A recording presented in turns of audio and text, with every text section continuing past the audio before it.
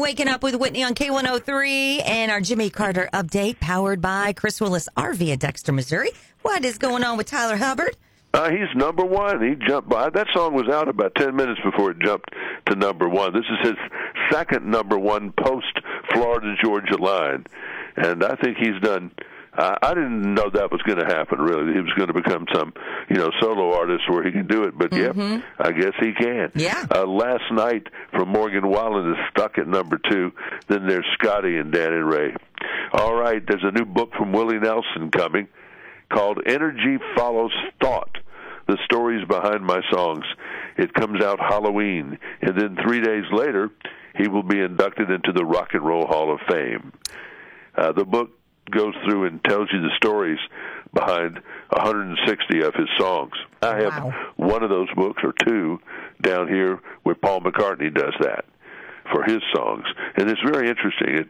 They usually tell you other things, too. Willie's a rich subject, so there's plenty to talk about with him. And by the way, I didn't realize he was so much younger, but today is Bob Dylan's birthday, the great songwriter. Well, he ain't a great singer, but he's a great songwriter. He's 82 years old today. Oh, wow. Some stank a little bit behind the American Idol victory the other night for the Hawaiian man. There was several strong factions. Colin Stowell, the country guy with the hat, who did Slow Hand by Con Twitty at the very end, with Luke, there were some strong feelings about him. They were people that wanted him to win. Mm-hmm. And then there were some pretty strong feelings about Megan Danielle. I was kind of in that camp. I thought she should have won.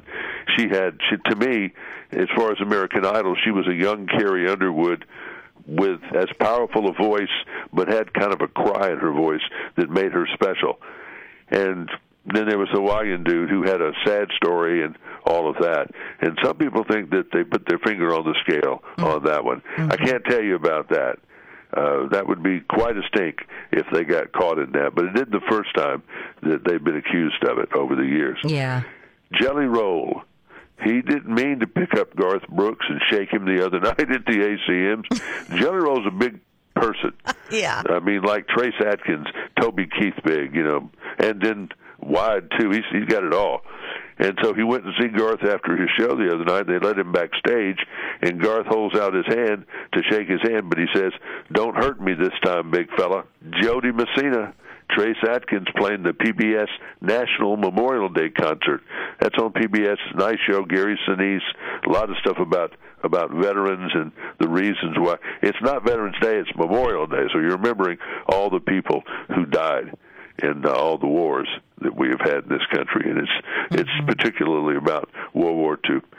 So anyway, it's a beautiful ceremony. Record PBS if you can this weekend on Sunday night. So that's my story. Well, Jimmy, enjoy the sunshine today. Thank you. And that is your Jimmy Carter update this morning, powered by Chris Willis RV in Dexter, Missouri. It's Waking Up with Whitney on K103.